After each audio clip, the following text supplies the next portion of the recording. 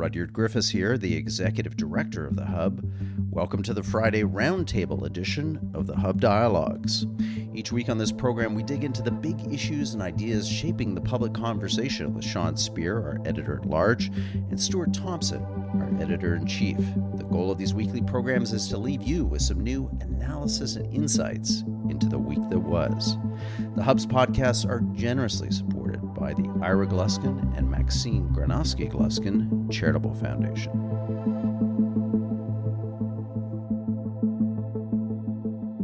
Sean, Stuart, welcome to the Hub Roundtable.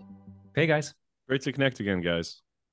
As usual, a double-barreled show. We're going to jump in. Topic number one, guys, has to be what's happening here in the province of Ontario. The potential on Monday for a walkout of janitorial and support workers inside the public school system. This will lead teachers out of classrooms too, and kids once again out of school, and parents juggling plates, balls, you name it. It is a surprise, I think, that we're back potentially into another showdown around labor and teaching and unions this coming Monday. Stuart, what's going on here? Why are we once again pondering the possibility, it seems incredible at this date and stage in the pandemic, of a shutdown of Ontario's education system on the back of labor unrest?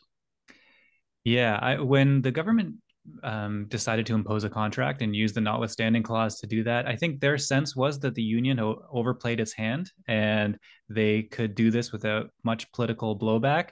They were wrong about that. I think that's pretty clear by now. But I think, though, this time the union might be overplaying its hand. This just seems like, trying to flex muscles and trying to push around a government that they think is wounded. And I think the original calculation, I think I kind of hemmed and hawed about this last time we talked about it before we knew the government would back down. The original calculation that parents are exhausted with this kind of stuff. They don't want to deal with political games that keep their kids at home after a pandemic that has been really hard for a lot of parents. And, there's been a lot of news going around about the incredible, terrible respiratory virus season we're having right now. I think we got the worst of it last month, so we're in pretty good shape in the Thompson household, but I know a lot of parents who are just they're at their last straw right now. So that original calculation, which the government made, which I think turned out to be wrong, and they did overplay their hands. It still exists, though. The conditions that they made that calculation in are still there. And it doesn't mean that the union can do whatever it wants or push as hard as it wants without getting any kind of blowback on themselves. And I think if the government was sort of spoiling for a fight to stick up for parents, and then they miscalculated, the conditions might be ripe for that now. Because I think I agree with the kind of the tone of your question, which is that this is ridiculous. And I think parents are pretty tired of this stuff now. Roger, let me weigh in here. Let me just say, I want to eventually come to the broader context of our inflationary environment and the purchasing power consequences that's having for workers, and why, in that sense, the demands on the part of the union for more and higher wages, may be somewhat understandable. But just on the politics of this, Stuart said that the Ford government overplayed its hand. I mean, guys, that ought to be the kind of brand or identity of this government, since it was first elected in 2018. If there's one thing that you can say about the government, is that it overplays its hand, it then walks it back and looks weak. And that's exactly what's happened here, right? The unions think they're playing with house money because the government put on the table its bazooka and then took it away. It reminds me, Rudyard, you'll remember this, back in 2018, the government beat the drum about how it was going to be this fiscally conservative government and put out a budget with all of these cuts that seemed kind of indiscriminate, poorly thought through, etc.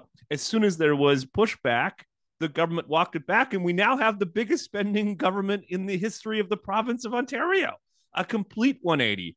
And so, I agree with Stuart in the sense that I think the unions are misreading the political environment. But I don't know if you saw Education Minister Stephen Lecce yesterday. He looked like Justin Trudeau talking to President Xi, trying to, please come back to the table, because he knows that he's left with few tools at his disposal, because the biggest one, the use of back to work legislation protected by the notwithstanding clause, is ostensibly gone for good. This is a real series of mistakes by the Ford government that has once again, as you say, Rudyard, put the schooling of Ontario children at risk. What's your take? Let's think about this dispute, though, in the context of what's to come. There's healthcare workers up for renegotiation.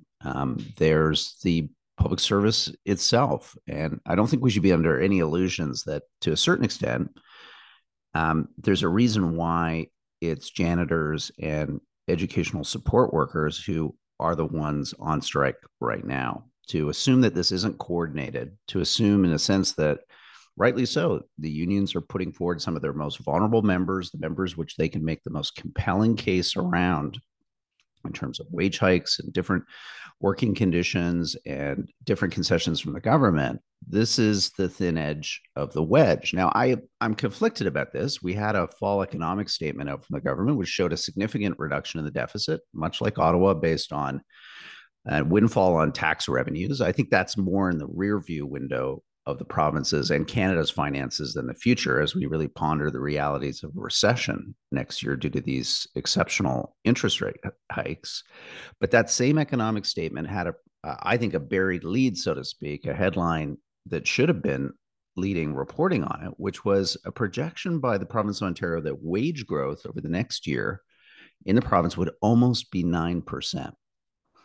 And to me, the only way I can figure out such a high number is that they're probably having to factor in very significant public service wage hikes, because I think private wages are going to be ultimately, over the course of the coming year, under pressure as the economy slows significantly and slips into recession. So if you add this all up, there are elements here that I think are kind of worrying, of a wage price spiral. And what we saw with the CPI, the Consumer Price Index update for the previous month, October, out last week, was, yes, inflation plateauing, not increasing, but a broadening.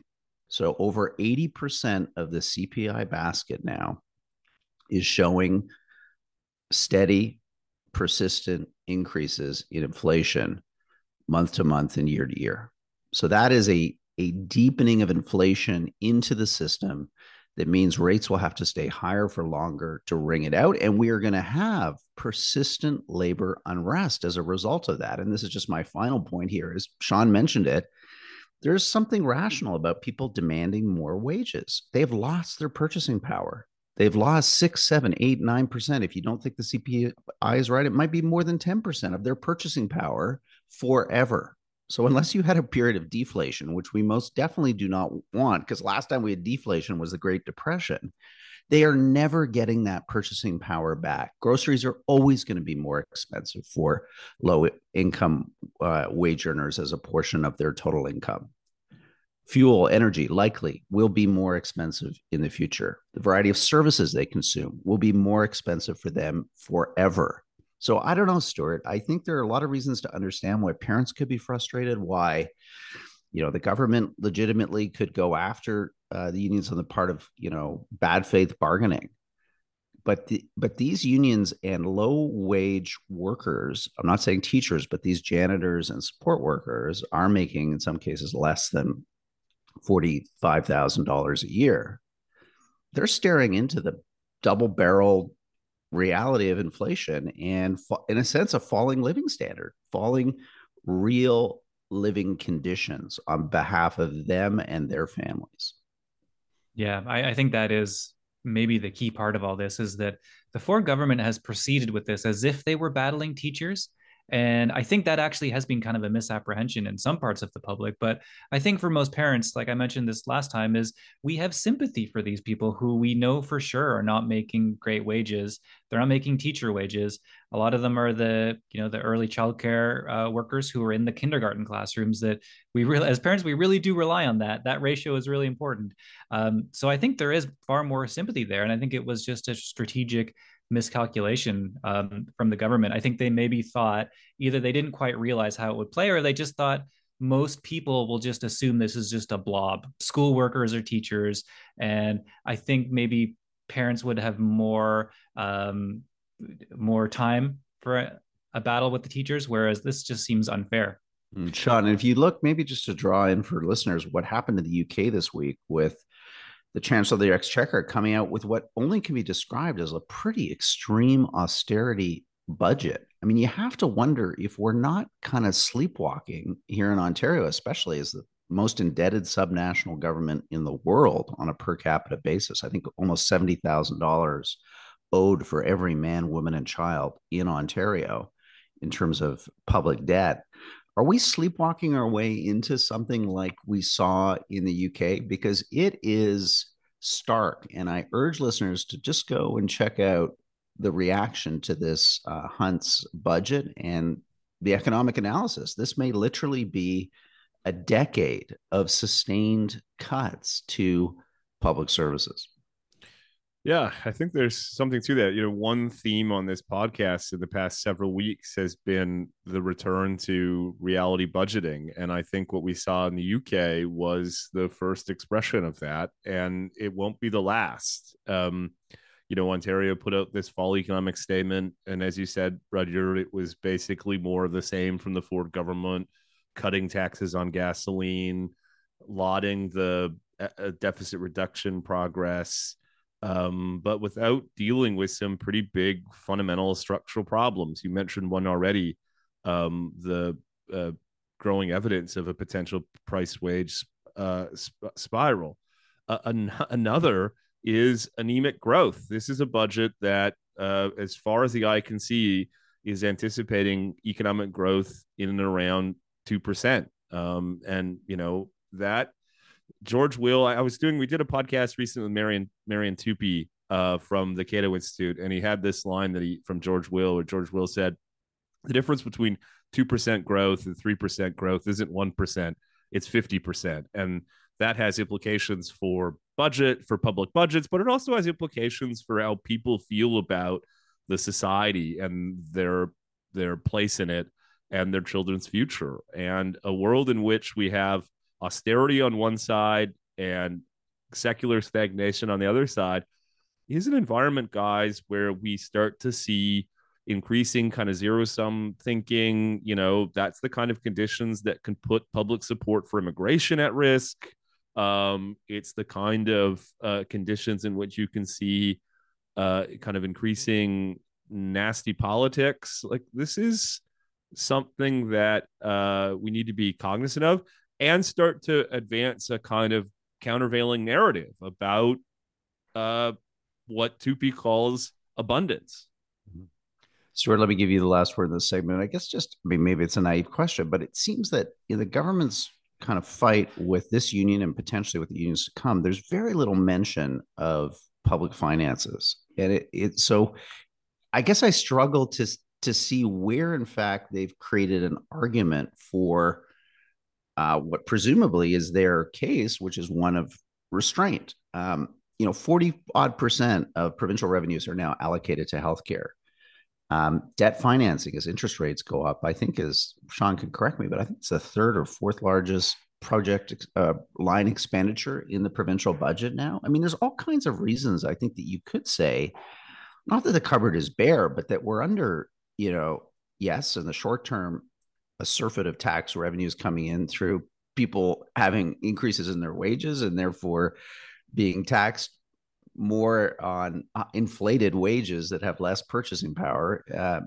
Why isn't that part of the conversation? I guess I just want to try to understand, Stuart, what is the government's argument? It was the notwithstanding clause, and now I'm just genuinely confused as to how they have a coherent narrative to push back against what will be understandably increasingly aggressive public sector wage demands over the next 6 to 12 months.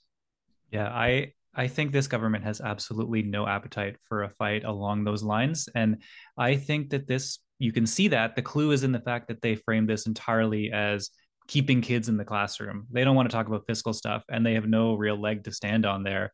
And I would also say that even if you make that case properly and you do it well, with good communication, good political communication to people in your side, people in the general public, it still is hell to fight this kind of a battle politically. And you saw this in Alberta with Jason Kenney having a fight with doctors and nurses. And that was unfortunate for the UCP government because a pandemic hit just as they had started that fight, and it became entirely toxic for them. But it wasn't going to be a pleasant ride in the first place. And I just think this government has no appetite for hard political fights like that. Can I just weigh in quick, Rudyard? I think the answer to your question comes back in a way to my first observations, which is this government had early ambitions to deal with Ontario's budget issues. It provoked a reaction, and the government backed down. And I think that was it. This government will never, unless markets force it, come back to a real focus on dealing with these structural budget issues. And it speaks to this broader problem with the government, which is it lacks intentionality. It's too responsive to media and focus groups, etc. It continues to frankly lack an identity, and that's pushed it in the direction of kind of falling into these crises one after another. Well, let's just hope the bond vigilantes aren't out there watching, sniffing around for weak prey, because the province of Ontario could have a lot of those characteristics. And I think what you're just seeing in the UK it is staggering, the extent to which forced austerity cuts, not because anyone wants them, but because public finances demand it. Otherwise, borrowing costs for the UK government would reach levels that are unsustainable for the future needs, which are real. And just like as in Ontario, our deficit spending for as far as the eye can see.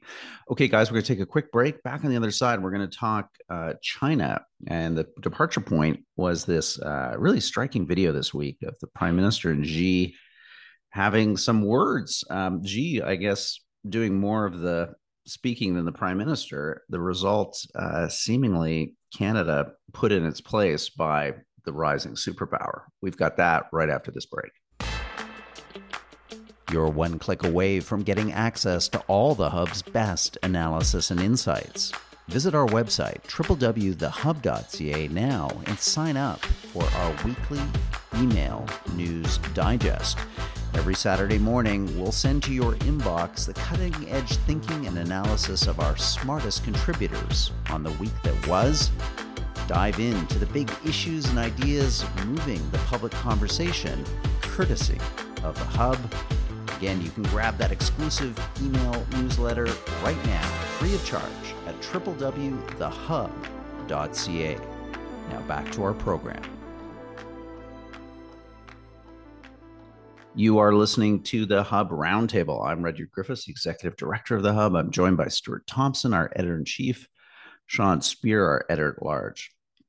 Guys, on the back half of the show, we got to talk China. The departure point were these meetings in Asia this week, which, as I mentioned, featured, let's be honest with it, a kind of somewhat humiliating dressing down of our Prime Minister by Chairman Xi. But also, let's go back and talk about the week before and this announcement of a new China strategy by Canada. Sean, I want to come to you first on this.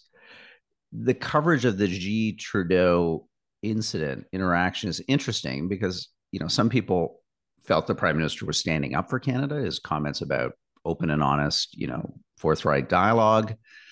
Others taking a very different analysis that Xi was clearly angry and was, in a sense, no uncertain terms, kind of threatening Trudeau that relations between China and Canada were not good and could get a lot worse if the Prime Minister, in Xi's feelings, proceeded with these types of leaking of supposedly private conversations. What what do you make of it? Where do you come down on how the prime minister should be looked at through this video?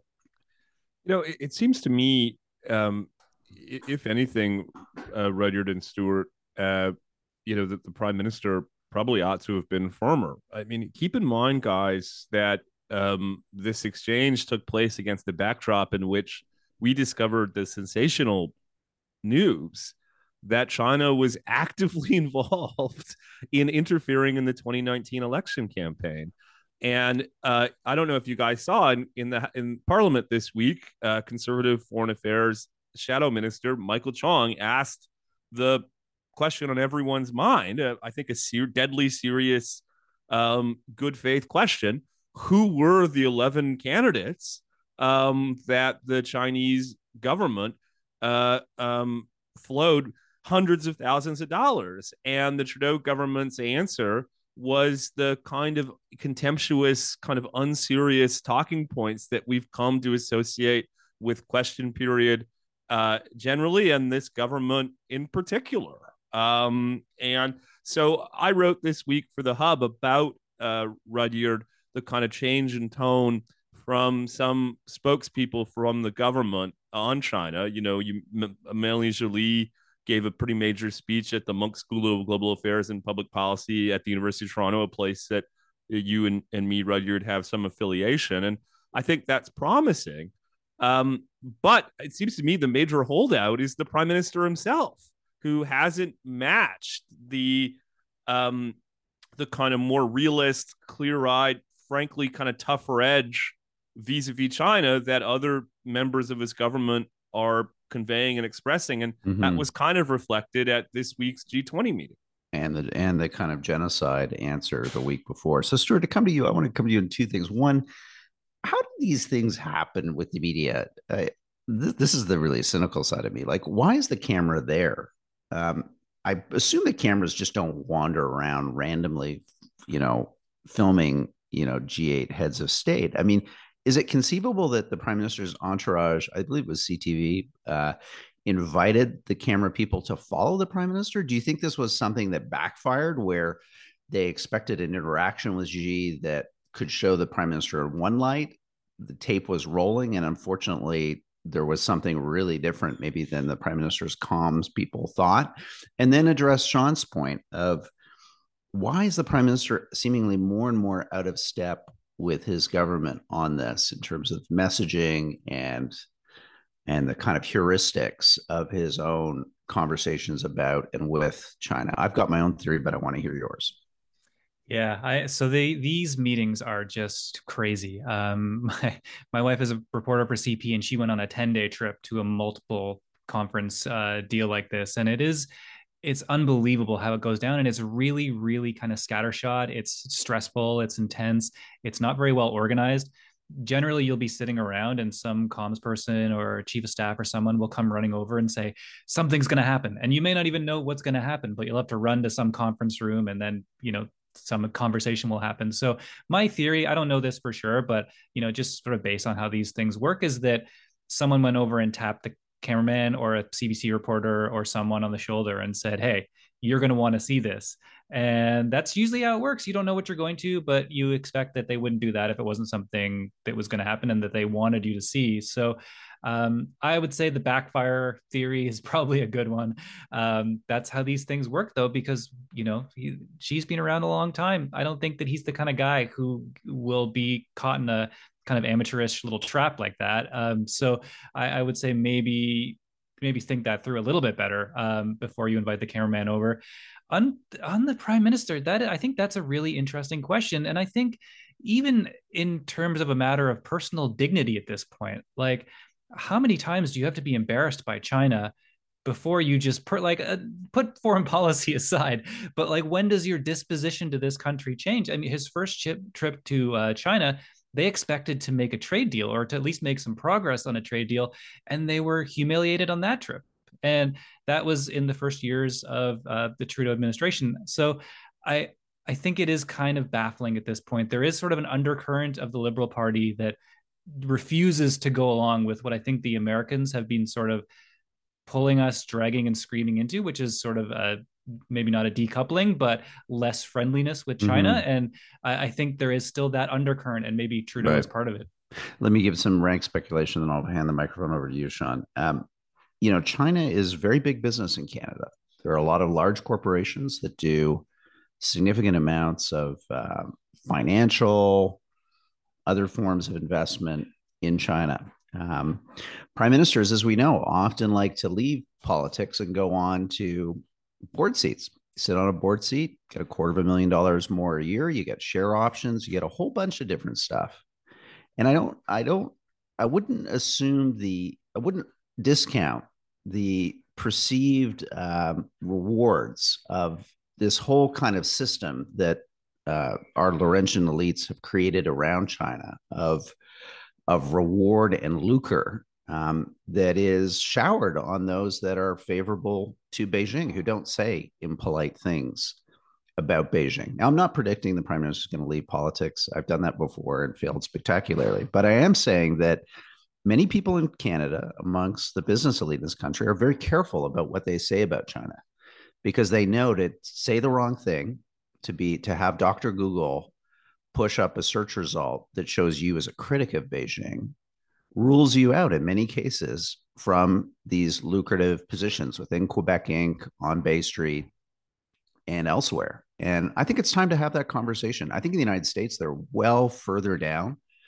that conversation, and the government is actively warning business leaders about investment in China, about the fate and future of their own companies as tensions between the United States and Taiwan and China over Taiwan increase. And I just have a feeling, it's a suspicion, and I'm sorry to impute bad motives here, but there's something about the prime minister here wanting to have his cake and eat it too, wanting to be Canada's leader, but also maybe in the back of his mind thinking about that post-political career and the Dominic Bartons and others of this world who've made millions on the basis of being panda huggers.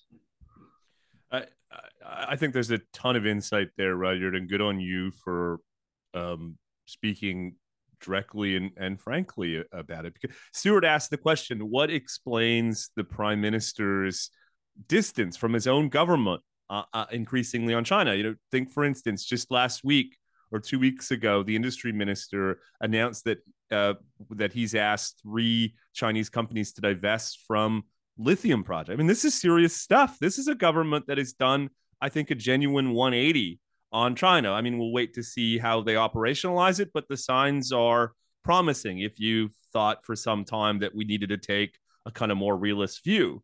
And yet, as you say, Rudyard, on the question of genocide in advance of the G20, in his exchange with Xi, the prime minister seems increasingly isolated. Stuart said, well, what explains it? Is it, it seems odd from a kind of personal dignity point of view. It's odd from just a crass political point of view, given polls tell us that Canadians increasingly want a kind of firmer line on China.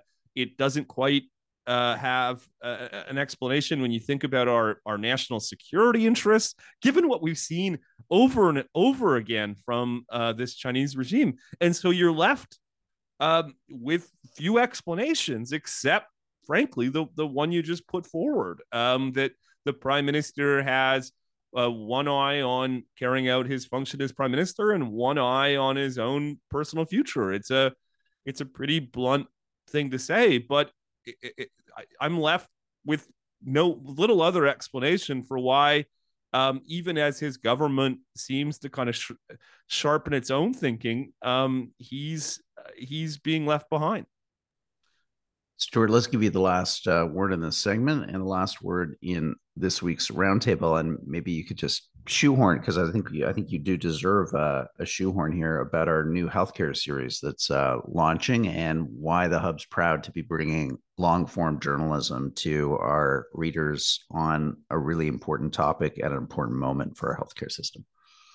Yeah, actually, so we're recording this on Friday morning, and if you listen to it today, you will see a piece by Mark Hill on, we're calling it the meltdown in Medicare, the Medicare meltdown.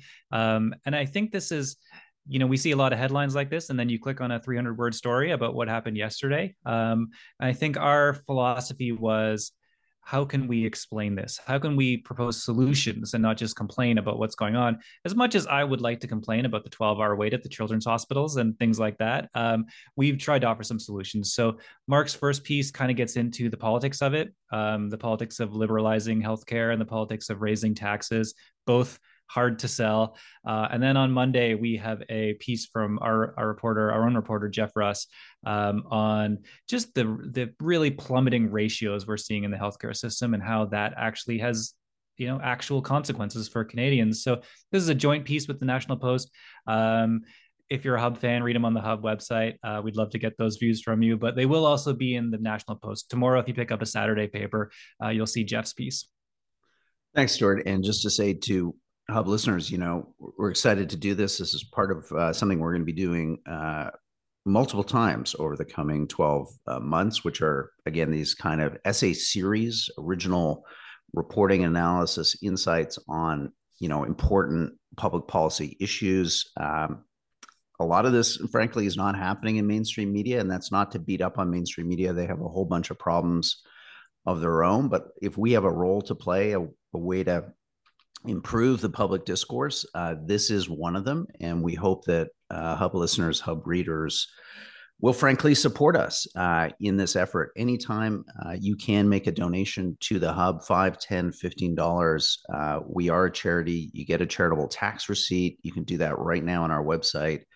Just hit the subscribe button on the homepage, and we'd really, really appreciate your support. This stuff isn't free, okay? It takes time, it takes money, it takes effort, it takes commitment. We're happy to do it for you. We're happy to provide you with our weekly newsletter for free, access to our website, ad-free, free every day, without passwords, without logons. But hey, guys, we need support. And in the absence of support, the type of stuff that we do isn't going to happen. So balls in your court, give us a hand. We'd love a small donation if you're able to. If you're not, we're always going to be there for you. Ad-free, free, great content to move the public conversation forward. So thanks for listening. Thanks for watching. We'll do this all again next week. Thank you for listening to the Friday Roundtable edition of the Hub Dialogues. I'm Rudyard Griffiths, the Executive Director of the Hub. I've been in conversation with Sean Speer, our editor-at-large, and Stuart Thompson, the Hub's editor-in-chief. This program is produced and edited by Amal Ater Guzman. You can access a video version of this recording anytime on YouTube. Simply search for The Hub or The Hub Canada. You can also get video and audio versions on our website at www.thehub.ca. And finally, you can subscribe to the Hub's podcast feed on virtually any audio platform. We've got all kinds of terrific conversations featuring some of the world's sharpest minds and brightest thinkers, discussing the big issues and ideas transforming our world. That's the Hub Dialogues, and it's waiting for you right now on your favorite podcast platform. Thank you for listening to this edition of the Hub Roundtable. The Hub's podcasts are generously supported by the Ira Gluskin and Maxine Granovsky Gluskin Charitable Foundation. Thanks for listening.